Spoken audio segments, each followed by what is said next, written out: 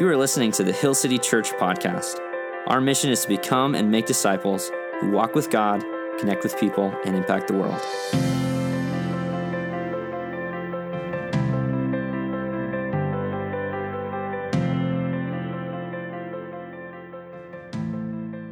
Morning, church. My name's Josh. I'm the lead pastor here at Hill City Church. I'm excited as we continue this I Am teaching series. It's not about us saying I am. This is Jesus, the 7 I am statements he makes from the Gospel of John. There's a scene recorded in Matthew, Mark, and Luke, the synoptic Gospels, where the disciples are with Jesus in a boat on the Sea of Galilee.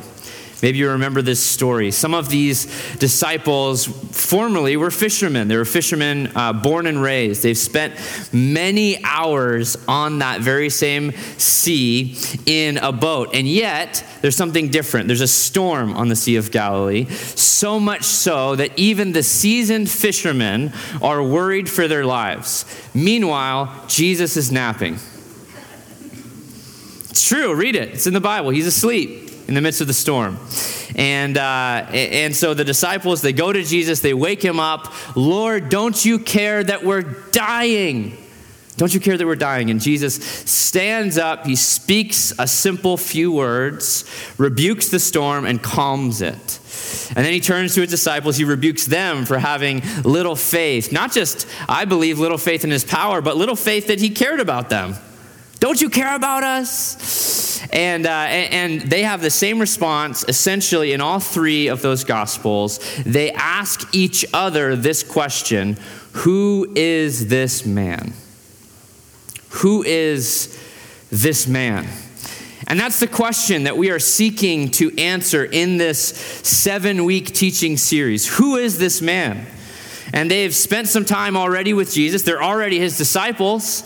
They believe in him enough to follow him and spend every waking hour with him. They know he's a good teacher, but this is one of those moments where they start to see a little bit more clearly, maybe this is more than just a man.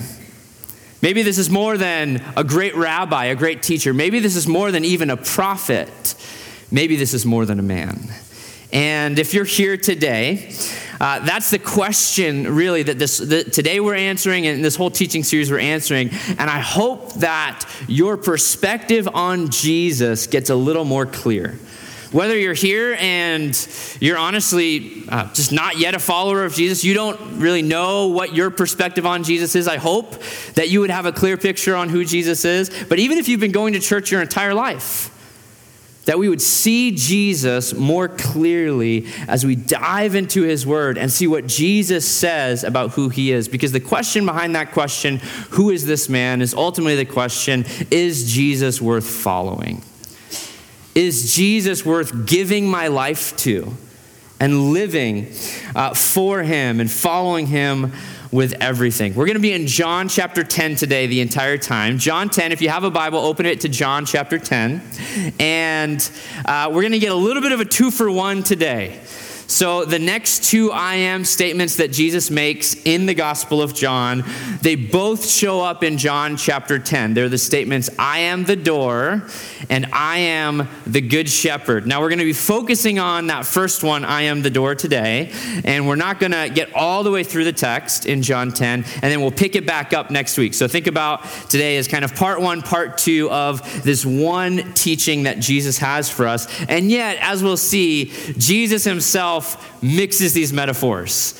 So it's a little bit unavoidable that we're going to be talking about kind of both Jesus as the door and as the good shepherd. So if you're there with me, go ahead and look on John chapter 10, starting in verse 1. Truly, truly, I say to you, he who does not enter by the sheepfold by the door, but climbs in by another way, that man is a thief and a robber. But he who enters by the door is the shepherd of the sheep. I want to show you a picture. This is a picture that's important to kind of get into your imagination. The picture that Jesus wants us to think about is he wants us to think about a sheep pen, an enclosure. Oftentimes in the ancient world, it would have been a rock enclosure.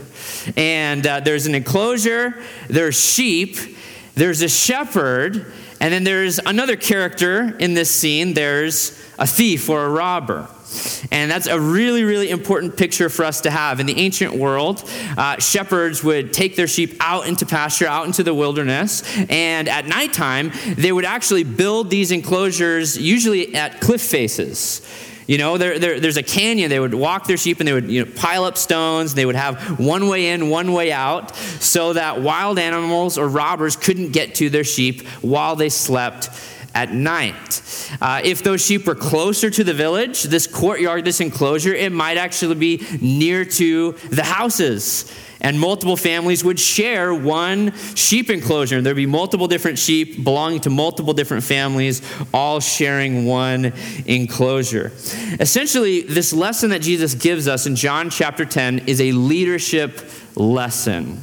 The word for shepherd is poimen, and essentially it's a synonym for the word leader. It's actually where we get our English word pastor is the same word for shepherd. There's not two different words in the Greek for shepherd or pastor. It's the same word, poimen. So I'm the lead pastor, but essentially I'm a shepherd.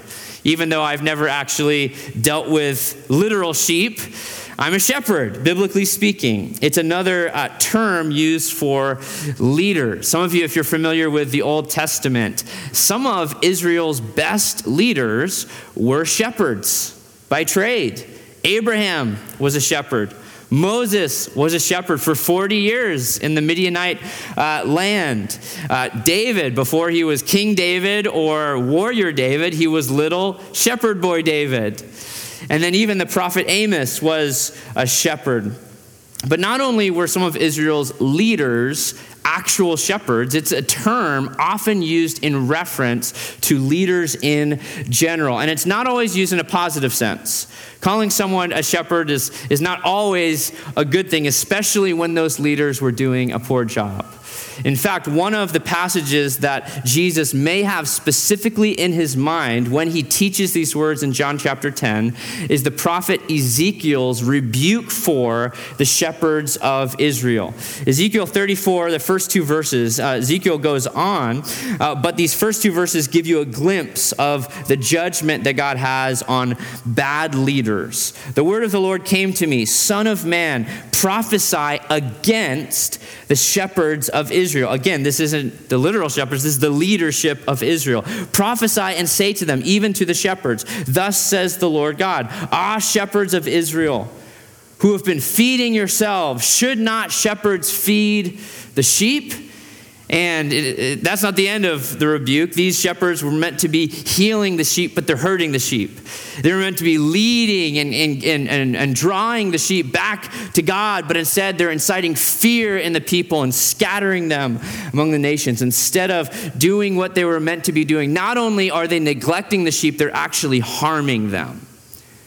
The very leaders who were meant to be drawing them to God were actually preventing them from coming to him. And sadly, this is not just something that people experienced during Ezekiel's day. This is very much what Jesus witnessed during his earthly ministry. In Matthew chapter 9, Jesus is going through the villages and he's preaching the kingdom of heaven. And look at what he experiences, Matthew 9:36. When he saw the crowds, he had compassion for them because they were harassed and helpless, like what? Like sheep without a shepherd. The thing is, there were leaders. There's a high priest in Jerusalem. There were these Jewish leaders who were the very people who were meant to be drawing people to God, were actually not only neglecting them, they were harassing them and hurting them. And Jesus in John 10 is saying, those aren't true shepherds. Those are thieves and those are robbers. See, this metaphor of the door is really a question of who's in and who's out of God's kingdom. And how do you get in? How do you gain entrance? How can you become part of God's family? And Jesus' words in John chapter 10 only actually make their fullest sense when we realize the context in which Jesus spoke these words. The teaching in John 10 comes right off the heels of a situation that Jesus experienced in John 9, where there's a blind man in John chapter 9. I'll summarize this story for you. That Jesus meets outside of the temple. He's on the outside. He is the definition of a lost sheep, harassed and helpless. He can't work a real job. His parents are nowhere to be found, and he's left as a beggar on the street, fully dependent on the generosity of others. And Jesus meets this man, and to me, it's one of his most interesting miracles. We know Jesus has the power to heal with a mere word. Remember how he calmed the storm? Just say the word. We know that at other moments, Jesus touches someone and immediately they're healed. But this man, Jesus chooses, we're not sure why, to spit in the dirt, make some mud, and slap it on the guy's eyes. And it's totally bizarre. And then Jesus sends a blind man to go to a pool, Siloam, and wash. A blind man. Right? And so he has to find his way there, not only blind, but with mud covering his eyes. And he's never even seen Jesus, and he's not sure if this is going to work. This is a reminder to us that sometimes God's instructions don't make sense to us, do they? But he's not going to experience the healing unless he obeys those instructions. And he goes to the pool and he washes. And he goes and he washes, and sure enough, Jesus' words were true. He can see, but what should have been the greatest day in this man's life turns into a nightmare. All of a sudden, he's trying to give glory to God and to meet this man who he's never actually seen, this miracle worker, this Jesus. But all of a sudden, the Jewish leaders are there and they're questioning him. And there's people who are doubting, are you even the same guy? And he's like, I would know if I've been blind my whole life. I haven't been faking, and people are accusing him of lying. And, he should be now all of a sudden welcomed in. Part of the flock. On the inside, they question his parents, and his parents aren't even willing to stick up for him because they're afraid of the Jewish leaders. And then the Jewish leaders, the Pharisees, this legalistic religious group of leaders, he goes before them and they're questioning him. Who is this man who healed you? And they don't believe him, and they don't believe him. And this is how this trial ends in John 9:34.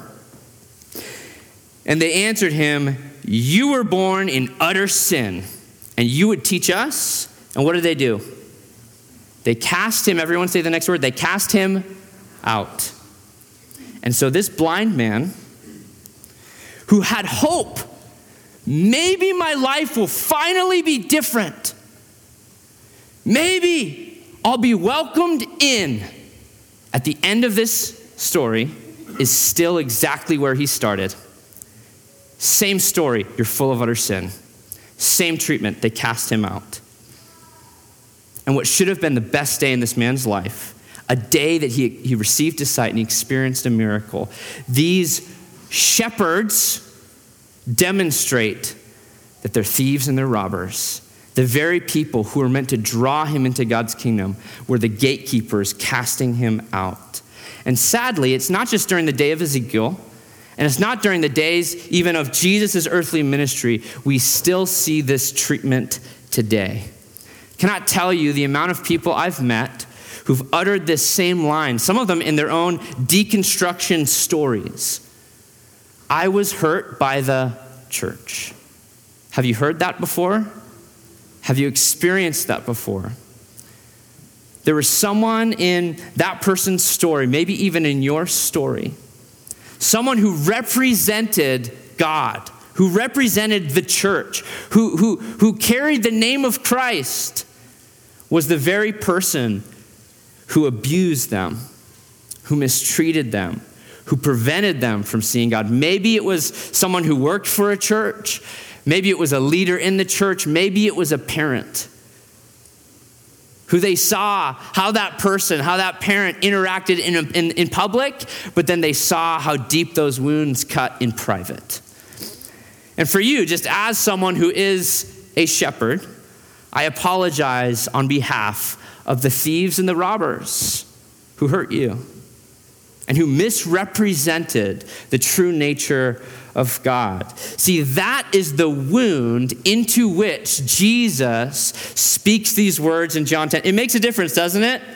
In how we hear Jesus' teaching on the door and the shepherd. It makes a difference. We are left in our souls crying out for a better shepherd, We need another way in. And it's into that deep cry of the soul that Jesus teaches us. Continuing in John 10, verse 3, to him the gatekeeper opens. The sheep hear his voice, and he calls his own sheep by name and leads them out. When he has brought them out, all of his own, he goes before them, and the sheep follow him, for they know his voice. A stranger they will not follow, but they will flee from him, for they do not know the voice of strangers. This figure of speech Jesus used with them, but they did not understand what he was saying to them. So one of the things I love about this teaching is it's actually an incredibly simple story, right? You've got the sheep, you've got the walls, you've got the gate, you've got the shepherd, you've got a robber. And Jesus, it's an incredibly simple story, and yet the truth is sometimes difficult for us to uncover. I mean, picture that a thief or a robber, they're not just going to sneak over the walls, but sometimes they might try to imitate the voice of the shepherd. Come this way, right? Over here, it's time to go. And they might imitate the voice. Because remember, there might even be multiple different sheep, but a true shepherd will walk in through the gate. He doesn't need to climb over the wall. He'll walk in through the gate.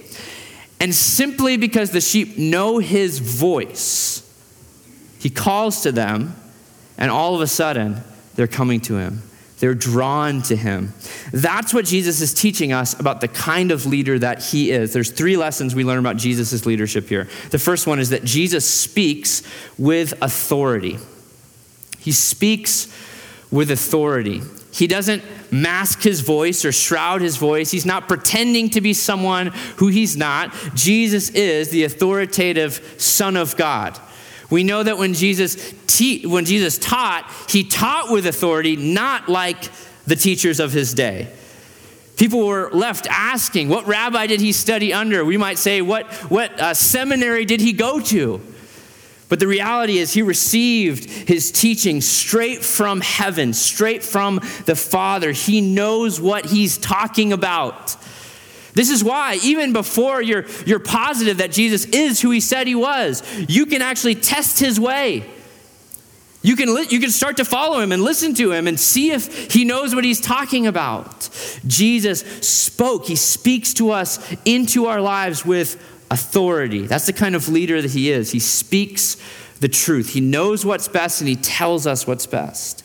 The second thing we know about Jesus as a leader is Jesus knows us personally. He knows us personally. Notice the shepherd calls each sheep by what? By their name. If you look at a picture of 100 sheep, likely they all look the same to you, don't they? They all look the same to me. And yet to a shepherd, especially an Eastern shepherd, they spent a lot of time with the sheep. So much so that they began to actually recognize the differences, and it was common practice for the best shepherds to even assign names to all of their sheep. Not just sheep 1, sheep 2, sheep 3. This one's Fluffy because it's so fluffy. This one's Spot. Don't you? It has a little spot. This one's Steve. Eventually you run out of those adjectives, right? This one's Steve. But he knows them. A good shepherd would know them. And if there was one sheep that was straying, a good shepherd would spot that one and personally call to it to come back into the flock. And that's what Jesus is saying about himself. That by him, all things were created. Guess what is included in all things? You and me. And he has every hair on your head numbered. He knit you together in your mother's womb. He knows you intimately and personally. And he's calling on you to follow him. Now, this is not just a beautiful testament to the intimacy in which God knows you. It also is a testament to his faithfulness to relationship. He knows everything about you. Think about that for a moment. Everything about you. He knows your hidden sin. He knows the good, the bad, and the ugly. He knows the things that are going on in your head that you wouldn't even say out loud to other people. And yet, he still desires a relationship with you. The third thing we learn about Jesus' leadership is he leads us lovingly. Notice how Jesus describes this shepherd who goes out before the sheep. There's really only two strategies if you're going to be a shepherd. You might be a shepherd that leads from behind. And typically those shepherds, they have sheepdogs. I actually have two herding dogs. I have two blue heeler dogs at home. They typically don't herd sheep. They herd cattle, but they're called heelers. You want to know why they're called heelers? Because they bite the heels of the cows, right? And so some shepherding strategies. I'm not here to slam different shepherding strategies, by the way, but some in some parts of the world, typically they lead from behind. And there's a lot of barking and biting by dogs. And a lot of, yelling and pushing and maybe even hitting with a stick and getting the sheep to go the right way. That is not the picture that Jesus gives us of the kind of shepherd that he is. He leads us through invitation. He leads from the front. He speaks and we follow his voice. And it's a beautiful picture of a different kind of leadership, a servant leadership, a humble leader, one kind of leader that demands our trust. And it's also a testament to the fact that Jesus is not putting us out there first in danger, but he himself is inviting us to go where he himself first has gone. He leads by example. And this blind man's story from John chapter 9 does not end with him cast out by the thieves and the robbers. Does not end with him cast out, because Jesus came to seek and to save the lost. And this blind man is actually the recipient of this shepherd leadership of Jesus. Look at John chapter 9, verse 35. Jesus heard that they cast him out, and having found him, said, "Do you believe in the Son of Man?" This is a messianic title, another title for, that we might say the Son of God or the Christ or the Messiah. And he answered, the blind man answered, "And who is he, sir, that I may believe in him?" Do you remember earlier, the mud? It's all starting to come together. He's never seen Jesus yet. He's only heard his, everyone say it, he's only heard his voice. And Jesus said to him, "You have seen him, and it is he who is speaking to you." And he said, "Lord, I believe," and he worshiped him. Who is this man? Earlier, when the blind man was questioned, who is this person who healed you? Who is this Jesus? He answered very directly, he's a prophet. Pretty safe answer. A lot of people thought Jesus was just a prophet only, a powerful man who spoke from God, maybe even a miracle worker. We know Elijah, performed miracles. Some of the prophets could do miracles as well. He's a prophet. It's a safe answer. But here, this man changes his opinion on Jesus. You don't worship a prophet. Who do you worship? You worship God alone. And this man who is blind hears the good shepherd. He hears his voice. The good shepherd who went to seek and to save him. This blind man who is cast out, left on the outside by the religious leaders of his day. Jesus invites him into God's kingdom. And this man believes that he's the Son of God, and he bows down and he worships him. That is the appropriate response when we recognize who is this man. We recognize the true answer to that question. Jesus, a little bit later in John 10:27, would summarize what it means to be his follower when he says this: "My sheep hear my voice, and I know them, and they follow me." Notice, before you can follow Jesus, and before you're even in relationship with Jesus, where does it begin? By hearing his voice. By hearing the gospel, by hearing God calling your name. Are you here today and Jesus is calling your name? If you don't have a faith in Jesus yet, can you hear his voice through his word? He's calling to you. He's the good shepherd. He's the overseer of your soul. He's the only one who can save. If you hear his voice today, do not harden your heart. Enter through the door. There's only one name under heaven or on earth by which we must be saved. It's the name of Jesus Christ. Amen? Amen. Follow him. Know him and be known by him. Hear his voice and respond in faith. This is Jesus, the Son of God, who died on the cross for your sins, rose from the grave 3 days later, and he invites you to share in his victory. For your sins can be forgiven today, and maybe for you it begins very simply by just bowing down to God in your heart. Like this blind man bows down and worships him and giving your life to God, praying a simple prayer today. You can pray today and ask God to forgive your sin and lead your life. But I want to challenge you to respond the way Jesus instructed us, and that's through baptism. Being baptized in the name of the Father, the Son, and the Holy Spirit. Something interesting about this teaching, the door, we'll see this in a moment, where Jesus calls himself not only the shepherd, but the door. Does anyone notice we have a door on our stage? Have you seen this before? Like, if you don't know, like, have you ever wondered where that goes? It's like a secret passage. We have a door. It's right here. This is a door. It's not just like a prop. It's not a stage design. That door leads into a small hallway to the baptistry. And over the last 111, 112 years, there's been hundreds of people in this very church building who have entered through that door to go down into the waters, to humble themselves in front of a body of believers and declare that they believe that Jesus is the Christ, the Son of the living God. And I just want to challenge you, if you've never been baptized, Jesus is calling you to enter through the door, which is him, to be clear, to enter through the door, to come to faith in Jesus Christ. But where that leads you is it'll lead you maybe through that very door to go down and to join in to God's family and to be united in fellowship with the hundreds of people who've been baptized in this very building over the last century, and to unite with the billions of Christians who've been baptized into Christ Jesus over the last 2,000 years. If you want to get baptized, you can mark that on a Connect card today. You can go to online, hillcityboise.org/baptism, and I would love to invite you to come to a faith in Jesus. Jesus continues his teaching in John chapter 10, verse 7. So Jesus again said to them, "Truly, truly, I say to you, I am the door of the sheep. All who came before me are thieves and robbers, but the sheep did not listen to them. I am the door.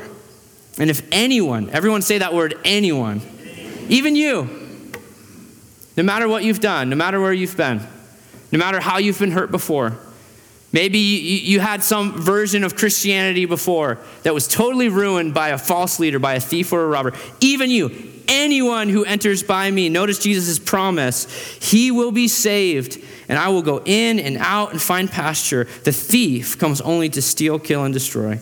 I came that they may have life and have it abundantly.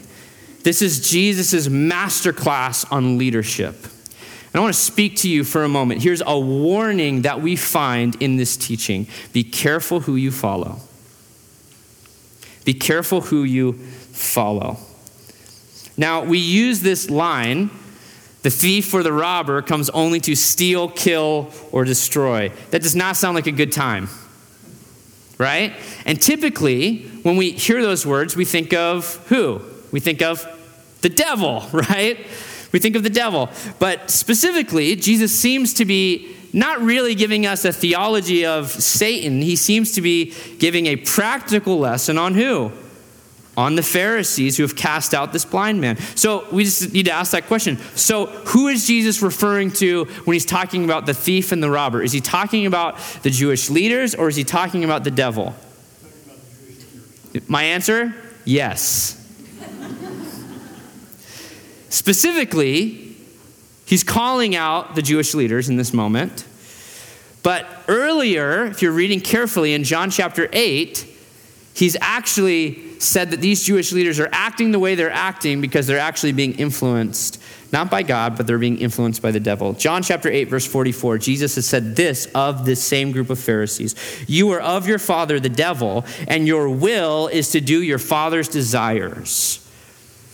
People who represent God, or maybe I could say misrepresent God and actually cause destruction in their faith. This is a crazy thought for us to understand. They're not children of God. Those leaders, according to Jesus, are children of the devil. What they're doing is so serious, it's demonic. Be careful who you follow. Because these Pharisees looked pretty good on the outside. fasted a few times a week. They gave. They did all these practices. Interestingly, we use this language of followers for social media, don't we? If you want to subscribe to someone and see what they have to say about life, to see what they ate for breakfast or did on Tuesday, we become their followers. Far too many Christians have been led astray by following the wrong voices. I see it all the time. John, who wrote the Gospel of John, is very aware that there's not just good leaders, good shepherds, but there's false teachers. In fact, that's the very reason he wrote 1 John, his letter to the church in 1 John. Here's his primary reason for writing. In 1 John 2:18, he says this, "Children, it is the last hour, and as you have heard, that Antichrist is coming." When you think of like the Antichrist or the devil or the enemy. But he says this, "So now many Antichrists have come. Therefore we know it is the last hour." A little bit later on he says, "This is the reason that I wrote to you." Is the reality that we have to be careful, very careful about who we follow. We must recognize these false voices, these false leaders. Some of you need to go home today on social media and unfollow certain accounts. To stop listening to certain podcasts or YouTube channels. You need to be really careful about the books that you read. Just because it's in a book doesn't make it true. Just because it's on the internet. Obviously, we should have learned this. Wikipedia taught us this years ago. Just because it's on the internet doesn't make it true.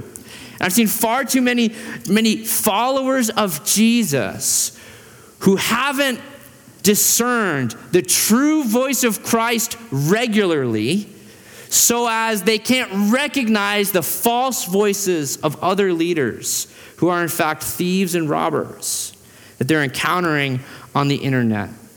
Here's what we learn about Jesus' teaching when he calls himself the door. Here's what the door does. The door grants access. It's pretty simple to understand. How do you get into a sheep pen without climbing over the wall? You have to go through the door, through the gate. It's the way that you get into something. For us, if Jesus is talking about his sheepfold as the kingdom of heaven, that's how you gain access. Here's one of the best ways for you to recognize a false teacher or a false leader. Do they believe that there's only one door? Or do they say that there's other ways? I think of John 14. It's one of the other I am statements of Christ. We're going to get to it in a few weeks, where Jesus says, "I am the way, I am the truth, I am the life. No one comes to the Father except through me." So you start hearing a teacher or a leader even suggest there's other ways to God beyond Jesus Christ. It's a thief, that's a robber. Stay away from those voices.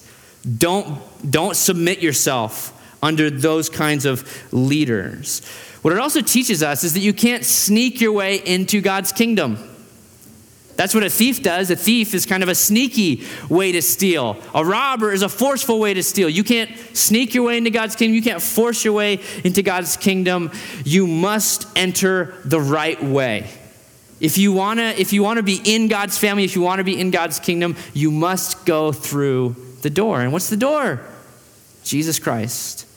You must enter through Jesus Christ. The second thing that we learn about Jesus when he says he's the door is the door not only grants access, the door provides safety. It's the whole reason why sheep go into a sheep pen. It's for safety. That's the dominant metaphor. Is during the day, if the shepherd's there, he takes them out and they're in a nice green pasture. But at nighttime, where there's danger lurking about, there's thieves, there's robbers, there's wild animals, he gathers the sheep into the pen for safety. And Jesus tells us that the shepherd, once he has his sheep and they know him and he knows them, he leads them into these green pastures and these still waters. It's this picture from Psalm 23 of God being our shepherd. It's really this picture of salvation. Those who are in on God's kingdom, those are the ones who are saved. Those are the ones who are in the kingdom of heaven. Or as John often refers to the kingdom of heaven, he simply calls it eternal life. And this eternal life is the idea not only that we will live with God forever and ever, but it's also this idea of a quality of life. It's the idea of life abundant, as John says. It's not just years of life. It's the way that eternal life begins right here and right now. Remember Psalm 23, the shepherd leads the sheep not only to the still waters and the green pastures, but the shepherd also leads the sheep in the valley of the shadow of death. So just because we experience eternal life and we have the hope of heaven, what it also means is it also doesn't necessarily guarantee comfort or ease. I think of another teaching from Jesus where he refers to himself as the door or the gate is Matthew 7:13-14. Jesus says, "Enter by the narrow gate, for the gate is wide and the way is easy that leads to destruction, and those who enter by it are many. For the gate is narrow and the way is hard that leads to life, and those who find it are few." So Jesus is still calling us to enter through the narrow gate, to enter through him, but he doesn't promise ease or comfort. He promises to be with us. He promises to lead us through whatever season, the highs and the lows that we experience in life. And if we follow Jesus, he will lead us in the way everlasting. Here's what this means for you. If you're a follower of Jesus, you're part of the flock, you're in, he knows you by name, you know him and you're following him. Here's what this means for you. Help people find their way to Jesus. There are billions of people on planet Earth that have not entered through the narrow gate. They have not heard the voice of Jesus, and maybe even they've tasted of religion, but they've never tried a relationship with God. Maybe they have a damaged story or church hurt. Maybe they want nothing to do with God. They're on that wide road and they don't recognize that though that road might seem easier, there's instant gratification, there's temporary pleasure, and it's even more popular, that ultimately that road leads to destruction. It's not going to lead to fulfillment. It's not going to lead to life and life abundant. And for you, you're not their savior, so you can't save those people. But if you know where the door is, you can show them the way. You can show them the way to Jesus. You can be the person, not in their story, who prevents them from coming in. You can be the person who shows them the entrance. You can be the person that they needed. You can pray for those people. We've got these prize prayer bookmarks. We've got a ton of them, and I would encourage you. It's just a simple commitment to write down 10 names of people that you know who are lost. Would you do that? Maybe if you took one last week, but you never filled it out, fill it out. Pray through the people in your life that God has specifically placed you in their path, that they would come to know Christ. You can't save, but you can pray. You can't save, but you can seek those people out. You can have eyes to see those who've been cast out, who've been kicked to the curb, who feel like the outsiders. You can show the love of Christ. You can show people Christ's love before they even have words for the love of Christ in the gospel. And you can be the one who invites them in. It might start by a simple invitation to church, an invitation to Easter. We're going to do our best to make room for a seat for every single person who wants to come and be a part of our Easter gatherings. 3 different service times Easter Sunday, 8:30, 10 a.m., and 11:30. And I want to invite you to be inviting people and praying that God would move powerfully on Easter. But maybe God actually wants you to be the person. Not even for them to come and to hear me share the gospel with them, but for you to be the person who speaks gospel truth over their life. Would we be a church that is full of people who bring their friends, who bring their neighbors, who bring their coworkers to Jesus? Help people find their way to Jesus. Let's stand and worship our God.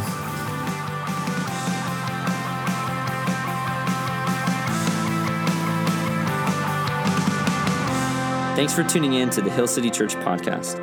You can find out more about our church at hillcityboise.org. Follow us on Instagram and Facebook at Hill City Boise. We hope this teaching has encouraged you and helps you follow Jesus with everything.